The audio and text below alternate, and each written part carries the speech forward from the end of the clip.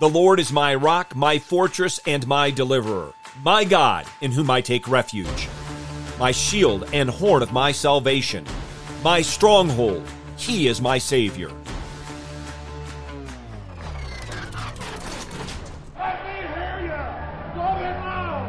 A1, A2, A3.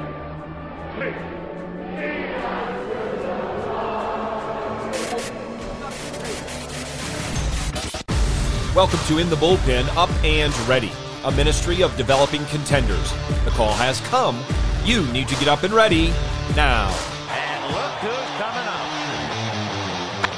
High fly ball into right field. She is gone. The book of Samuel, which was originally one book, but we have it as 1st and 2nd Samuel, opens with these words.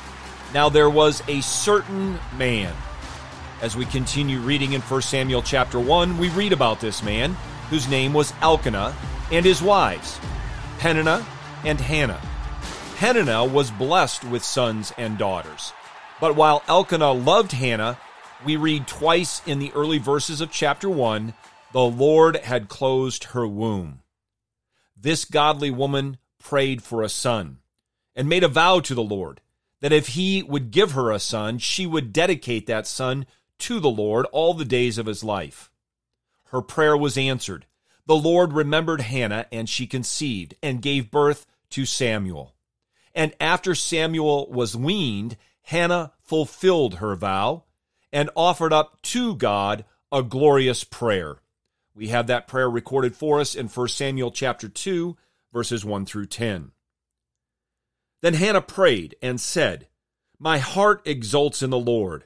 My horn is exalted in the Lord. My mouth speaks boldly against my enemies, because I rejoice in your salvation. There is no one holy like the Lord. Indeed, there is no one besides you, nor is there any rock like our God. Boast no more so very proudly. Do not let arrogance come out of your mouth. For the Lord is a God of knowledge, and with him actions are weighed. The bows of the mighty are shattered, but the feeble gird on strength. Those who are full hire themselves out for bread, but those who are hungry cease to hunger. Even the barren gives birth to 7, but she who has many children languishes. The Lord kills and makes alive. He brings down to Sheol and raises up. The Lord makes poor and rich. He brings low. He also exalts. He raises the poor from the dust. He lifts the needy from the ash heap, to make them sit with nobles and inherit a seat of honor. For the pillars of the earth are the Lord's, and he set the world on them. He keeps the feet of his godly ones, but the wicked ones are silenced in darkness. For not by might shall a man prevail. Those who contend with the Lord will be shattered. Against them he will thunder in the heavens. The Lord will judge the ends of the earth, and he will give strength to his king, and will exalt the horn of his anointed. This beautiful prayer of Hannah, along with David's prayer at the close of 2 Samuel, act as bookends for 1 and 2 Samuel.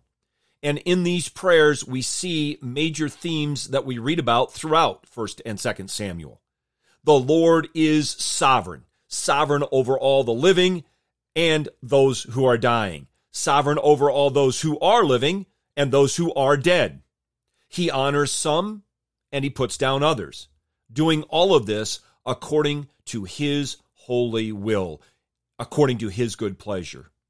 Yahweh humbles the proud, but he lifts up the feeble, the barren, the poor, and the needy. He is the horn and rock of his people, their strength and security. Our triune God is a righteous and omniscient judge. Hannah's prayer is a song of celebration and thanksgiving. And even though she's the one doing the praying individually, it is not an individualistic prayer. In verse 2, she says, "Nor is there any rock like our God." She recognized her prayer was in the context of the covenant community of God's people.